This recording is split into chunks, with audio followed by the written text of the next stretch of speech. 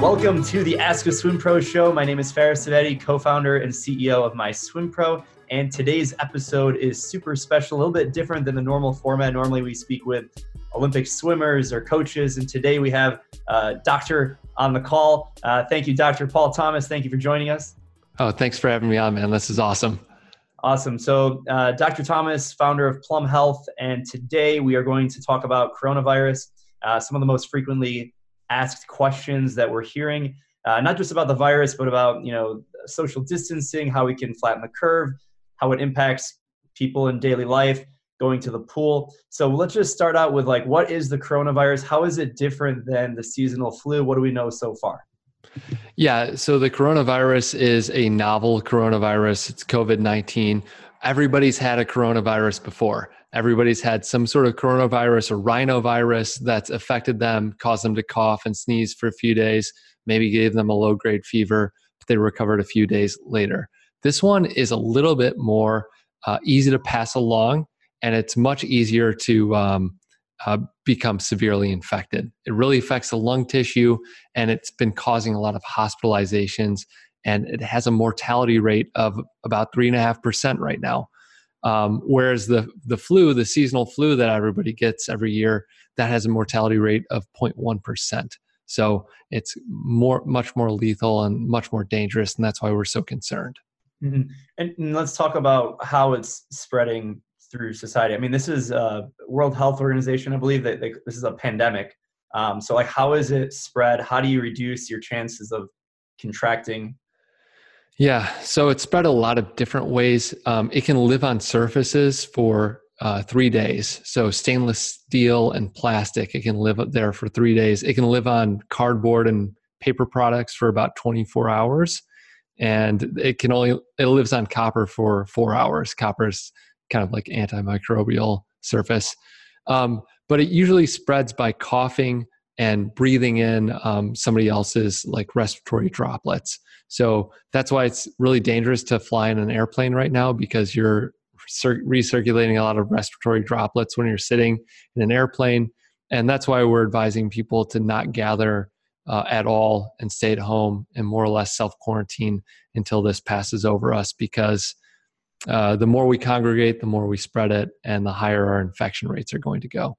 Mm-hmm. And you mentioned quarantine. What does that mean? Social distancing, everyone's at home pretty much. We applaud the medical and health professionals because you guys are putting your lives on the line. Literally, most of us are at their house. What does that mean? Yeah, so social distancing is all about keeping at least 6 feet between you and somebody else outside, and then not really being inside with other people, because you're risking transmission every time you're talking, shaking hands with, or just being close to somebody. So you can think about how this may have spread in Italy, where a common social greeting is kissing each other on the cheek or something like this, or attending a big soccer match when let's say the Italian football clubs are playing. And that's why we've seen so many sports leagues like the NBA, the NCAA, and the NHL all shut down pretty much completely until this passes us by. The quarantine for this is usually around 14 days. If you get this, you should be locked away from everybody else for 14 days. They're saying that the virus can continue to shed for 20 days. So you may be able to infect people for up to 20 days after you get this coronavirus. Wow. And so the date today is March 19th, 2020. In today's time, a lot of stuff is shut down, and there's uncertainty how long, things will be closed. A lot of people ask us about swimming pools. So a lot of pools right now are closed. Some are open. Should swimmers or people go out to a pool? What do you think is a good idea? It really depends. The pool itself is clean, because if they're using the chlorination processes correctly, the pool will be free of any coronavirus or any bacteria or viruses. And that's why we have that infection control procedure for pools in general. Just like your water is fine if it's treated correctly, it's safe to drink the water. The issue is getting from your car or your house to the pool. So if you have to take public transit, you're putting yourself at risk. If you have to touch a gas pump handle on the way in, or if there's somebody who's working at the pool who's sick and coughing, or if you have to change and use a locker at the pool. These are all things that are going to increase your infection risk when you're trying to work out in the pool, unfortunately. Yeah. Something we skipped over I want to go back to is the flattening the curve. So that's been Sure. more recently talked about in the media. What does that mean? And I've seen some cool graphics, maybe overview. Yeah, so flattening the curve is all about reducing the number of infections in the short term. Let's just assume that perhaps 50% of Americans are going to get this virus.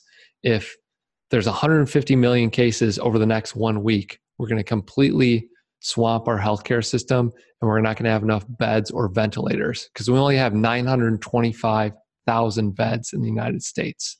So if 10 million people get sick this week, we're going to have too many patients for the capacity.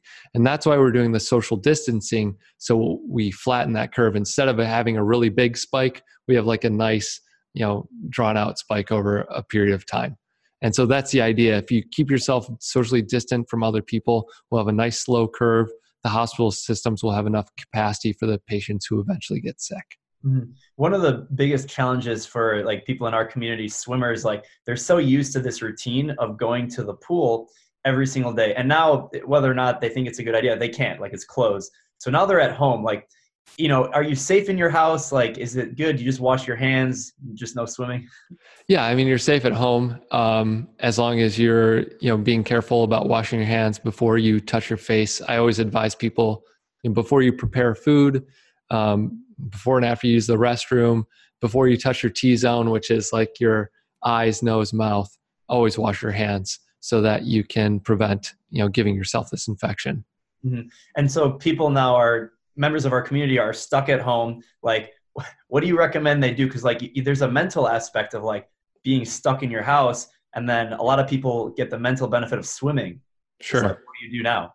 Yeah, I mean, maybe this is a time to cross train. You can always go outside and go for a walk or a run, work on your cardiovascular system that way. You can, if you have a swimming injury, maybe this is a perfect time to rest up and do some stretching and strengthening exercises, like some at-home physical therapy to repair some of those injuries. Or just, you can still go outside. There's still an opportunity to go exercise outside and work out your body that way. Mm-hmm. I know it's a tough interruption, but I think it's a sacrifice that we all must make for the greater good of our public health. Mm-hmm. And so let's say, in Michigan, where you and I are, the weather is going to start warming up. If this continues to that point, some people will consider open water swimming. Do you see any potential problems with if we're still under lockdown and maybe you're in a climate that the weather is nice and you can go swimming outside? Is there a risk there separate from a pool? I don't think so. I mean, I haven't really looked into that. That's a great question, but as long as you're away from other people, I think open water swimming is going to be fine. As long as it's not like a clear water beach or issue like in Florida. I've been seeing those videos in Florida. It's absolutely insane how many people are out on the beach and spring break partying. That's not good social distancing. But if you have an area where there aren't other people around, if you're maintaining good social distancing, I think open water swimming is probably going to be just fine. Mm-hmm. Yeah, and we have a global community. So majority of the people watching this video probably live outside the United States. So every country is doing something different in terms of, what they're messaging. If someone, in general, if someone has a cough, maybe they feel symptoms, right? At what point does it make sense to seek action? At what point should they self-quarantine? Yeah, so I've been advising people who have mild to moderate symptoms, like perhaps you have a cough and a low-grade temperature, maybe like 99 degrees Fahrenheit or 100 degrees Fahrenheit. Stay at home, take some Tylenol, drink plenty of fluids, take tea with honey, maybe some lozenges. Do the supportive care to help yourself, because if you go to the doctor's office or if you go to the hospital, you're probably not sick enough to benefit from any treatment. If you have severe symptoms like a high fever that's been persistent and you have respiratory distress where you can't take a full breath, all those sort of things, that's when you need to go to the hospital and seek treatment. Mm-hmm. And that's why our hospitals are there, to take care of people who are at their sickest. So it's our job, if we do get a mild fever, to stay at home so we can save those beds for people who are at their sickest. Mm-hmm. And is there anything that we haven't really talked about that people should know about COVID-19 if they want to be fit and still work out in their home, swimming pool, like anything that we haven't touched on? No, I think I've been seeing videos of people getting free workouts. I know a lot of companies are doing like free 30-day or 90-day workouts. So if you got some time off of work and you can work out of your house, maybe you can get in the best shape of your life. I mean, take this as a challenge where see how many days streak you can get on of working out every day or doing something you love every day, and make the most of it, because it's a temporary thing. It might be 2 weeks, it might be 30 days, it might be 2 months, who knows? But the best we can do is just make the most of it. Mm-hmm. Yeah, and we do have we are running live workouts, so we'll put the link in the description, myswimpro.com/dryland. So Nice. no pool, no excuses. Got to stay fit, got to stay active. So you have a little bit of a swimming background. What's your favorite stroke? Oh man, I love the IM relay, the medley relay or whatever. Yeah. I can't really remember because I did this in like elementary and middle school. I was on like the city team, the Barracudas, if you will. Yeah, represent. Yeah. Anyways, I love breaststroke as well, but I didn't want to lead with that and sound like a creeper. No. Well, I mean, the audience, they a lot of fellow breaststrokers probably get like a comment. Yeah, breaststroke. Yeah, what up, breaststroke? Right on. Dr. Paul Thomas, thank you so much. Founder of Plum Health in Detroit, Michigan. Stay safe. Reminding you to wash your hands before and after all your activities. Thanks again, and take care. Thanks so much, Ferris. It's been great. And good luck to everybody out there who can't swim for a couple days or weeks.